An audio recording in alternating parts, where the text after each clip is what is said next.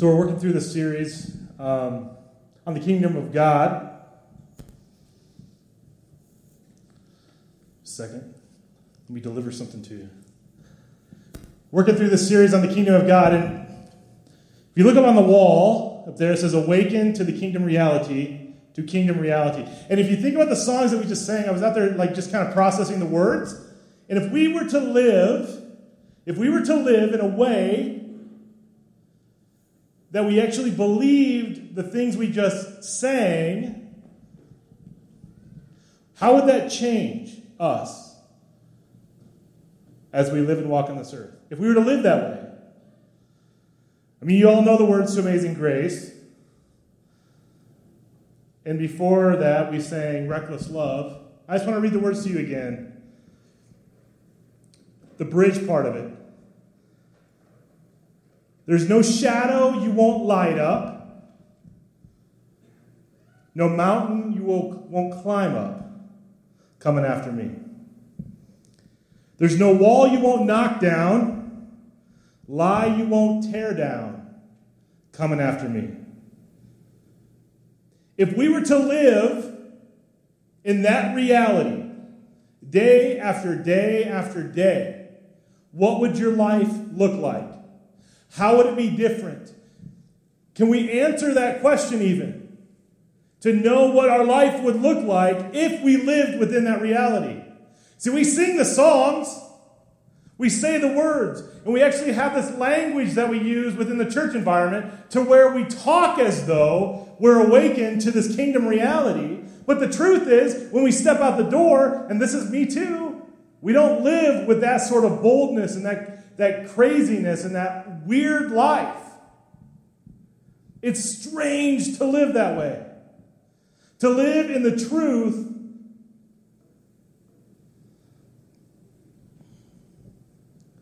of a kingdom reality. So the word awaken to a kingdom reality is our missions conference theme this year. We did not plan any of it. The idea of going through this idea of the kingdom of God and teaching through the kingdom of God and how that looks like as a church family and how we express ourselves as the kingdom in the kingdom environment, that we are part of God's kingdom, and looking through these passages in Luke, I had no idea the Christian and Missionary Alliance was going to create their theme around the idea of the kingdom of God. It's pretty wild. So I think the Lord's trying to tell us something, right? Not just here, but everywhere. That if we were to live in the reality of being awake to the kingdom of God, we would live differently.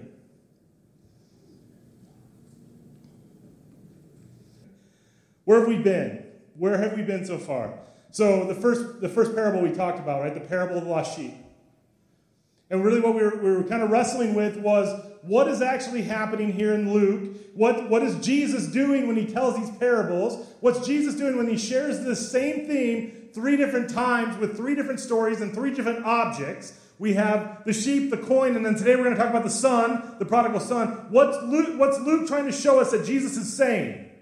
And the first Sunday we talked about this, I made the claim that our approach should be like Jesus' approach.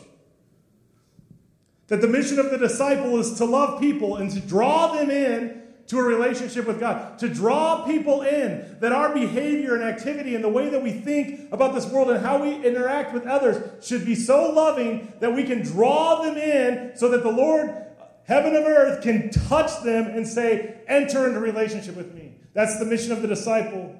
Then last week we talked about lost people matter to God. That's one of our core values in our denomination. Within the Christian and Missionary Alliance. Lost people matter to God. He wants them found.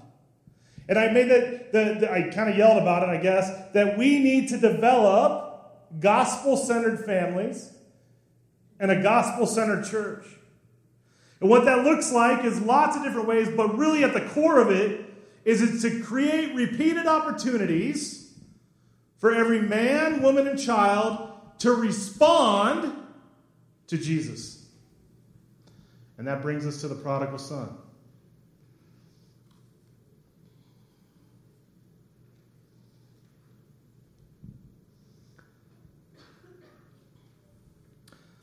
Luke 15, picking up with verse 11. I'm going to do something weird today. Why are you laughing at me? Who wants to read this? Anybody want to read it for the church? Not just me, but another voice. I'm just going to give you an opportunity. I'll throw it out there. You want it? Come on up. Aaron, one of our elders, is going to read, and I'm going to hand the mic over to him, and he's going to read the story. So I want you to you can follow along in your Bible. What version are you reading out of? NIV. So just listen to the story. Here you go. Enjoy the story of the Lord. Jesus continued. There was a man who had 2 sons. The younger one said to his father, "Father, give me my share of the estate." So he divided his property between them. Not long after that, the younger son got together all he had, set off for a distant country, and there squandered his wealth in wild living. After he had spent everything, there was a severe famine in that whole country, and he began to be in need. So he went and hired himself out to a citizen of that country, who sent him to his fields to feed pigs.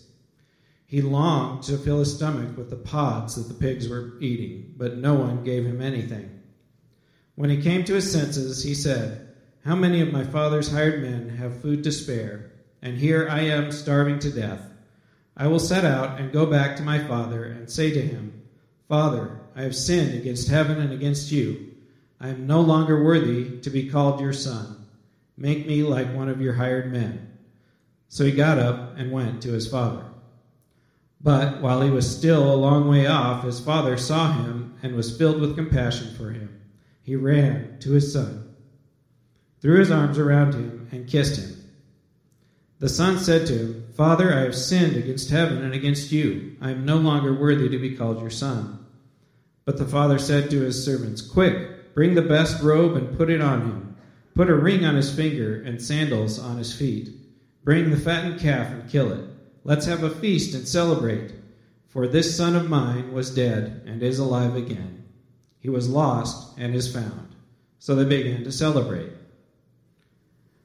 Meanwhile, are we keeping going, or is that it? That's 25, or yeah, starting on 25. All right. Meanwhile, the older son was in the field. When he came near the house, he heard music and dancing. So he called one of the servants and asked him what was going on. 'Your brother has come,' he replied, 'and your father has killed the fattened calf because he has him back safe and sound.' The older brother became angry and refused to go in. So his father went out and pleaded with him, but he answered his father, 'Look, all these years I've been slaving for you and never disobeyed your orders, yet you never gave me even a young goat so I could celebrate with my friends. But when this son of yours who has squandered your property with prostitutes has come home, you kill the fattened calf for him.' 'My son,' the father said, 'you are always with me, and everything I have is yours. But we had to celebrate and be glad, because this brother of yours was dead and is alive again. He was lost and is found.'" Thank you, sir. Appreciate it.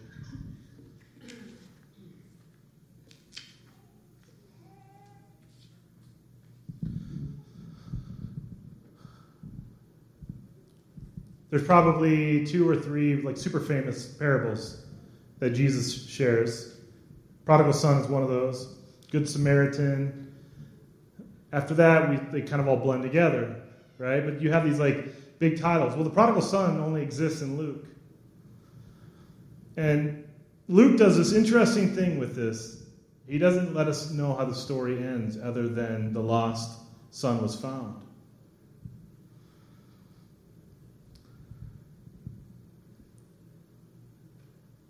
So Jesus, I think, and I'm once again projecting a little bit, Jesus, I think, shares a story because he knows how easy it is for us to identify with sin and for selfishness.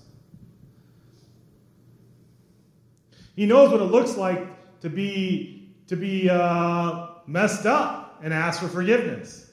He is putting it on the table because that will resonate with the people that he's talking to. If we go back to the beginning of Luke 15, remember what's happening. The Pharisees are starting to question his fellowship, who he's hanging out with, who he's having meals with. They're taking that into consideration, saying, the people that you're spending time with are not good. And that says something about you, maybe. Jesus, prophet, or the one who claims to be the Messiah. But Jesus knows that his message, the thing that he's saying, and the story that he's telling, will actually resonate with his audience.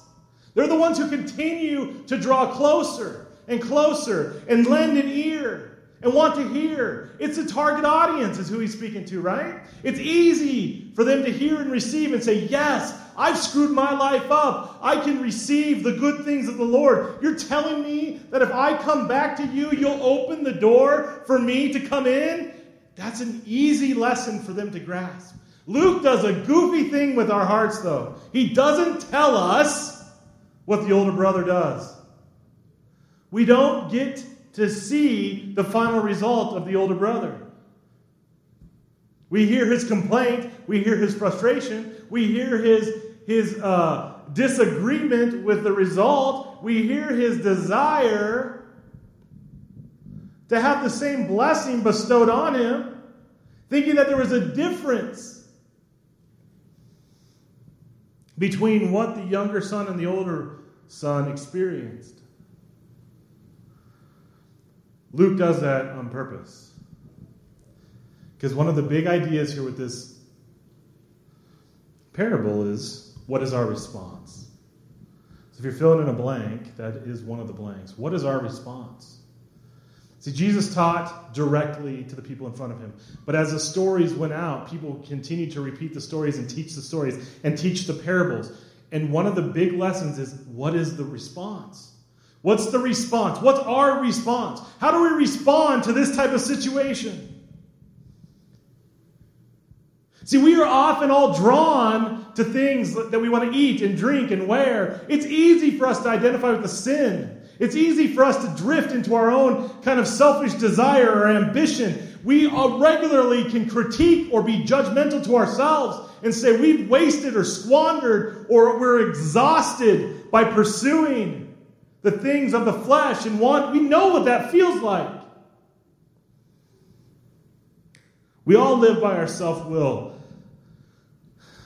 We all have a false independence that we want to control. We will long to get away from authority, to be our own masters. This parable is about asking the question, what's your response to God's compassion, to his grace? What's your response? The story leaves us hanging. So what is our response? If you were to create a similar situation in your own household, right? We all have these kind of like unfair situations in our family, these things that have happened. I can talk about probably 1,000 of them from my own household, to where one of my siblings got something better than me. I think that we hear that in our house a lot. That's not fair. I know I have an 11-year-old who thinks he's 14 and thinks he deserves the thing that the 14-year-old does. No. Well, that doesn't happen to him. Well, think about it in your own life. I mean, some of you who are an only child, fine, you get that excuse. But you can see it. Maybe it happens at work. Maybe it happens in your extended family, to where there's a blessing that continues to be poured out to somebody who doesn't deserve it over and over and over and over and over again. And it's frustrating. It's irritating. Well, what do? How do we respond to that? For me, I stay inside. I don't want to go join the party.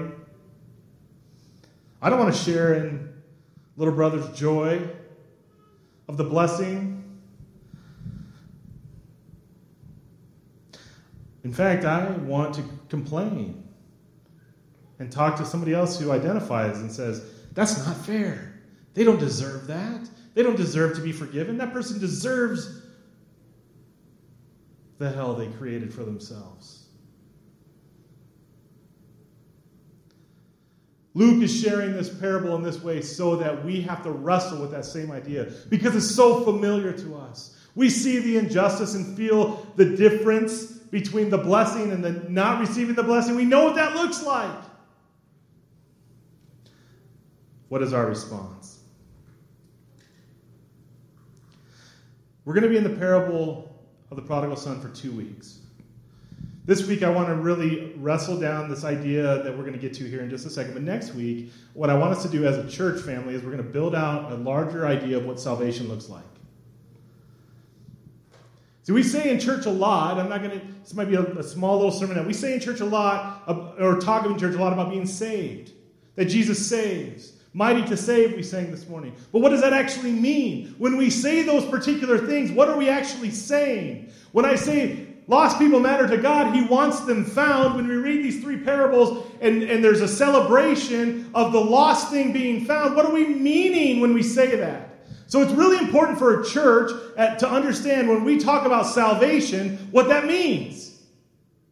And what it means to us. And so it's not just that you're rescued. It's not just that. It's really easy to say, I was rescued, and that's it. And a lot of times that's where we stop. And we say, I was rescued. And then we live out this world of grace, hoping that all things are good, and we just kind of sit. But what we see here over and over and over again, and this is kind of our big idea for today, is celebration is highly valued in the kingdom of God. All 3 parables here, when the lost thing was found, heaven rejoiced, the angels rejoiced, and parties were thrown. Remember the lost coin? The lady went and grabbed her friends, and they celebrated this one coin that was found. What happened in this prodigal son when we heard the story? The fattened calf was slaughtered. They had a party. There was dancing and celebration in the room when the older brother was sitting outside of it. Celebration is a high value to the kingdom of God. If we were to awaken to the kingdom, we would celebrate regularly.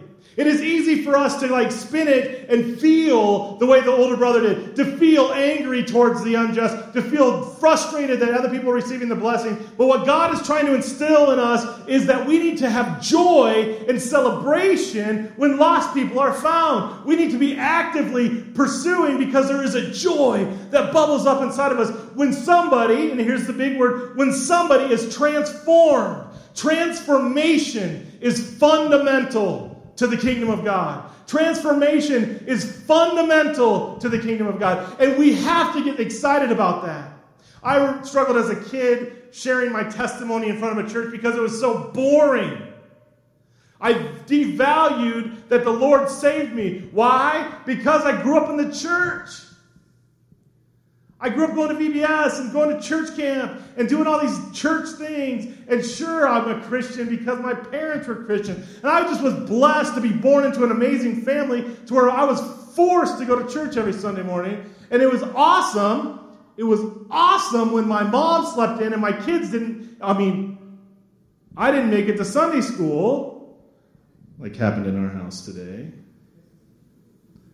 I remember those feelings. Where I'm like, wait, everyone be quiet in the house. Shh. Don't wake up Mom.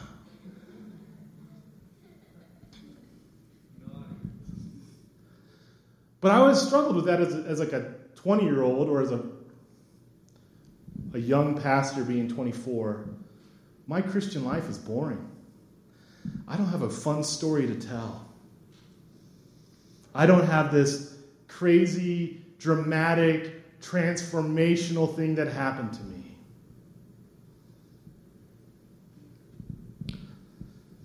Those stories are what's supposed to make me excited about Jesus. And this is why the prodigal son is such an important parable. Because we are supposed to be just as excited for the lost son as the Father is. That's what's supposed to be stirring inside of us. As the kingdom reality awakens our heart and soul, the joy that we experience when a lost person comes and is received by the Father should be equal. They should be identical. We should celebrate. We should party. We should have this incredible slaughter of the fattened calf. I don't even know what that looks like in the 21st century. Maybe here we go find a calf and slaughter. But you understand what I'm saying? There's a party that's to exist when the lost person is found. Celebration is part of the kingdom of God is all about. So when somebody gets over a drug addiction, we celebrate with them. When somebody gets out of poverty, we celebrate with them. When somebody finds the Lord, we absolutely celebrate with them, whether or not they're an 8-year-old who's grown up in the church or a 55-year-old who's lived a life of sin and chaos. The celebration should be equal.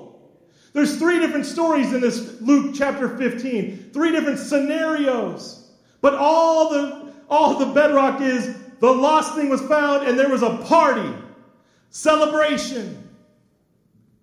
Transformation is fundamental. So here's what has to happen for me, who grew up in a church and was like spoon-fed Christianity in a way that it made complete sense to where when I went off to college and I saw everything other than Christianity, I was thought, these people are broken. I'm the right one. Everybody out there is a mess. And I just stayed my course. But what has happened over the last 15 years, as I've grown and learned and understood the scriptures, is that I still need to be transformed. Day after day after day after day. Transformation still matters to me. It's not the one-time thing that happens when I come to know Jesus as my Lord and Savior at Timberlake Ranch Camps in Nebraska, where I just found out that Steve Stumbo counseled at, which is a crazy kind of thing that happened. But that thing, it doesn't just stop there. Continual transformation over and over and over again. How does that happen? Transformation comes with humble repentance.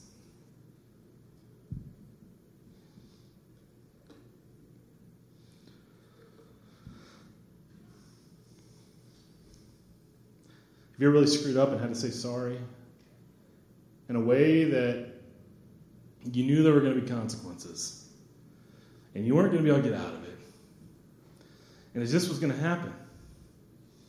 No matter what, you were in trouble. But you really came to the table saying, I am sorry for what I did. Transformation comes with humble repentance. See, we attach all these ugly sins I'm not even going to go through the list. Read through the small epistles. There's lots of lists of ugly sins. But we don't think about pride as one of those sins that we need to ask for repentance for.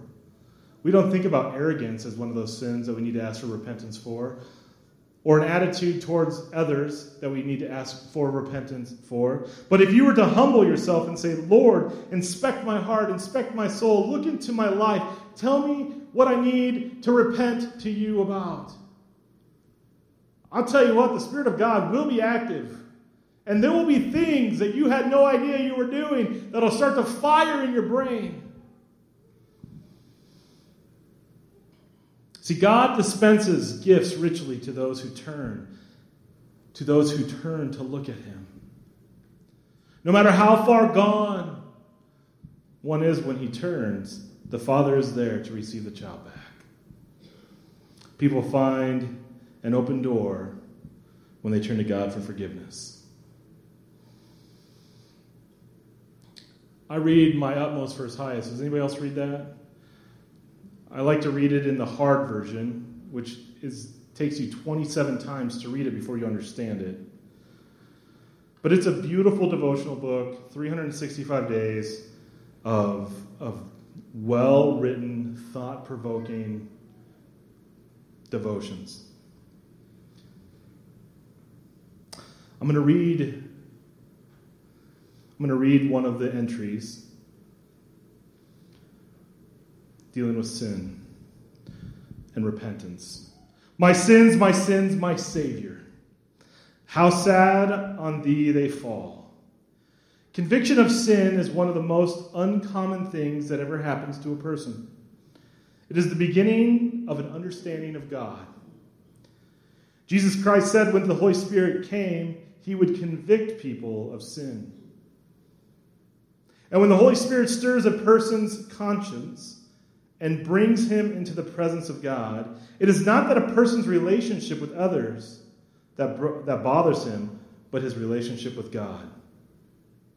Against you only have I sinned and done this evil in your sight, Psalm 51:4 says. The wonders of conviction of sin, forgiveness, and holiness are so interwoven that it is only the forgiven person who is truly holy. He proves he is forgiven by being the opposite of what he was previously. By the grace of God. Repentance always brings a person to the point of saying, I have sinned. The surest sign that God is at work in his life is when he says that I have sinned and means it. Anything less is simply sorrow for having made foolish mistakes. A reflex action caused by self-disgust. The entrance into the kingdom of God is through the sharp, sudden pains of repentance, colliding with man's respectable goodness. Then the Holy Spirit, who produces these struggles, begins the formation of the Son of God in a person's life. This new life will reveal itself in conscience, repentance, followed by unconscious holiness. Never the other way around. The foundation of Christianity is repentance. Strictly speaking, a person cannot repent when he chooses. Repentance is a gift of God. The old Puritans used to pray for the gift of tears. If you ever cease to understand the value of repentance, you allow yourself to remain in sin. Examine yourself to see if you have forgotten how to truly be repentant. It should hit us hard to the repetitive telling of the theme of heaven's receptivity towards a sinner's repentance. The kingdom of God is awakened when lost people repent, and then they're transformed. See, the prodigal reminds us that transformation is essential to the kingdom of God. The prodigal reminds us that transformation is essential to the kingdom of God. Turn with me to Romans 12:2. Actually, does anybody have Romans 12:2 memorized? Anyone? You want to? It's 1 and 2. Do it. Here, Jane, stand up. Yes. This is annual meeting day. We're calling out people who are willing. I appeal to you, therefore, brothers, by the mercies of God, to present yourselves as a living sacrifice, holy and acceptable to God, which is your spiritual worship. Do not be conformed to this world, but be transformed by the renewal of your mind, that by testing you may discern what is the will of God, what is good and acceptable and perfect. Excellent. Yeah.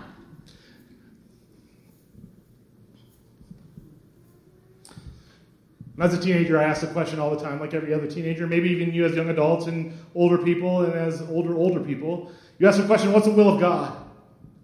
What is the will of God? What's the will of God for my life? And what's the will of God for activity on the earth? What's the will of God? What does God want from me? He wants you to be renewed by the transformation of your mind. When your mind is different and it's awakened, you will see the earth in the way that God sees the earth. You will be renewed so that as you walk and as you live, you will have joy when the lost person comes to the Lord. You will live in a way that you believe that God will climb every mountain. He will light up every shadow. He will kick down every wall because He's coming after you. That's how you will live. That's a different way to live. That's a different way to walk. That's a different way to talk to people. You would sound like a crazy person, but that's awesome. I like crazy people. Let's be weird together, right? Let's turn to the best passage in all of Scripture, 2 Corinthians chapter 3. I'm going to pick up with verse 7. Now, if the ministry of death, carved in the letters of stone, came with such glory that the Israelites could not gaze at Moses' face because of the glory which was being brought to an end, will not the ministry of the Spirit have even more glory? For if there was glory in the ministry of condemnation, the ministry of righteousness must far exceed it in glory. Indeed, in this case, what once had glory had come to have no glory at all, because of the glory that surpasses it. For if what had been brought to an end came with glory, much more will what is permanent have glory. Paul, you're so confusing when you write, right? Now listen, continue. Since we have such a hope, we are very bold. Not like Moses, who would put a veil over his face so that the Israelites might not gaze at it, at the outcome of what was being brought to an end. But their minds were hardened. For to this day, when they read the Old Covenant, the same veil remains unlifted, because only through Christ is it taken away. Yes, to this day, whenever Moses is read, a veil lies over their hearts. But when one turns to the Lord, the veil is removed. Now the Lord is the Spirit, and where the Spirit of the Lord is, there is freedom. And we all, with unveiled face, beholding the glory of the Lord, are being what? Transformed in the same image from one degree of glory to another. For this comes from the Lord who is the Spirit. When we take the veil off and we turn and look at the face of Jesus Christ and we receive the salvation that He brings, when we accept that He's kicked down a door, that He's let up a shadow, that He's climbed every mountain to save us, when we receive that, the veil's ripped off and we're transformed. We are a new creation. There is a power of the Spirit of God inside of us to go and not just sit and be happy, but to be a witness to the nations. We awaken in a way that's different. That's different. It looks different. It smells different. It feels different. Everything is different. And what? We're weird. Because the world does not like that at all. Because the world is used to being master of self. To being the younger son that never comes back home. The prodigal reminds us that transformation is essential to the kingdom of God. So what's our next steps? Well, that's hard, right? I dumped a lot on the table. It's not even that organized what I dumped on the table. I just dumped it on the table for you. Well, here's the deal. I'm going to repeat our big idea. Our next step. Celebration is highly valued in the kingdom of God. We have to celebrate. We have to celebrate victories. We have to celebrate little kids coming to know Jesus. We have to celebrate doing fun things outside the church. We have to celebrate like we're going to do today at our annual meeting, that we sold a building, that we had a crazy year, that we're here and we're living now in this space. We're going to celebrate. Because the kingdom reality is God is expressing and using us to advance His kingdom. So whenever you're trying to figure out like a value, a high value, you have to define it. And whenever we celebrate, which I'm awful at celebrating, like I really am, I'm not good at it. I am like the older brother. Like literally in my household and in real life. It's not easy for me to step into the party. I'm usually trying to critique the party and saying how the party can be better. And what we can do to make this party bigger. And how to maybe streamline the party so that the food tasted better. And so that we can maybe get more people in the room. I mean, you've had conversations with me in the last 2.5 months. You know that's how my brain thinks. I'm usually looking at a better angle to do what we're currently doing. I don't stop to pause and celebrate the win. Because there's always a better win. I would be the worst coach in the history of any sport. Because when we finally won, I would complain about winning and say we didn't win big enough. My kids will come home and say, look, I got 100% on this math test. And I'll be like, great, but you got a 65 on your spelling test.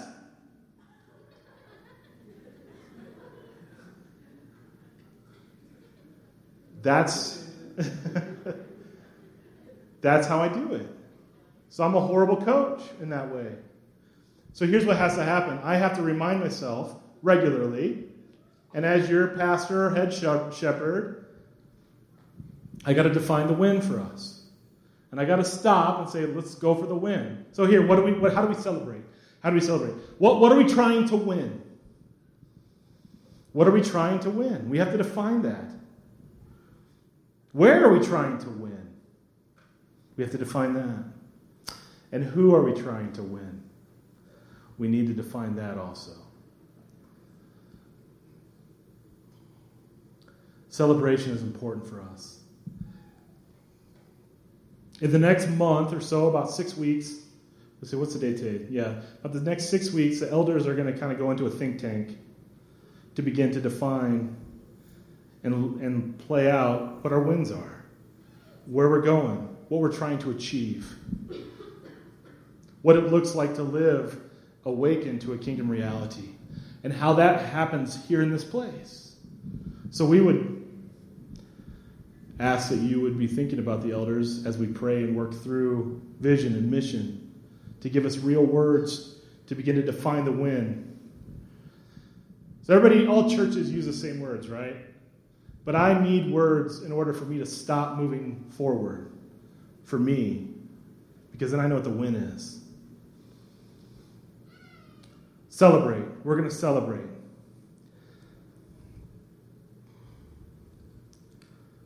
So,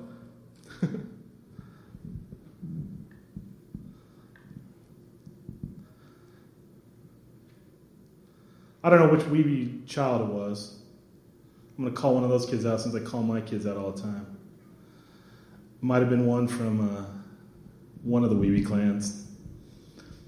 He came running out in this hallway, looked at me, screamed, and then threw his Bible at me and hit me right in the gut. Everybody knows which one that was, right? I'm just saying, it struck me, like literally struck me, but it also, it reminded me that there's this enthusiasm in this building, whether it's focused well or not, but there's this enthusiasm that where I'm going to turn one of the weeby kids into a pastor. I know that I am. I'm going to encourage them to act like a buffoon because that's what I did. And we know the stereotypes. When you act like a crazy person in church, those are the ones who become the pastors.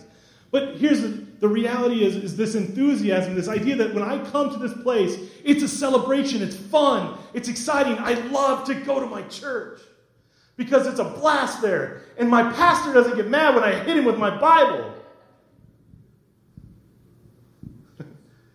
I think that that's a beautiful thing for us as a church. To celebrate every single Sunday as we're wrestling and fighting and juxtaposing pain with joy in the same conversation. And I know I'm revealing a lot, and if you're not familiar very much with me, I'm kind of dumping a little bit. But Pam and I have this beautiful conversation where every single day we have to juxtapose the hurt and pain of life and the joy of life. Every day we do that. We have these horrible things that are happening to us and these amazing things that are happening to us. And we have to live in the middle of it all and try to talk to people and work and be normal, but then also not be normal because I want us to be weird. And then as we wrestle with that, that's where we get to celebrate the joy of the kingdom, to be awakened to the kingdom of God and to say we're part of a family that's bigger. We're part of this activity that's happening on earth. And we have to fight through the garbage that is illness and sickness and flipping cancer. And on the other side, get to live with joy and hope that eternal hope is coming. That is what it looks like to be awakened to the kingdom of God and to live in it. So that when you arrive here, you can throw all of that stuff off and run through the building throwing your Bible at people. And not even feel bad about it.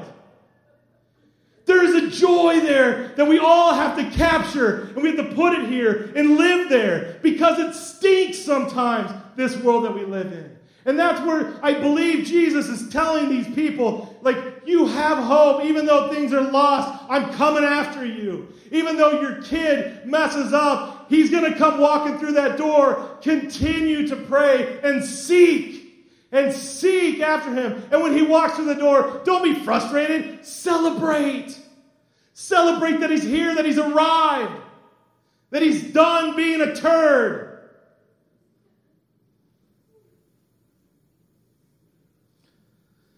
That's kingdom life.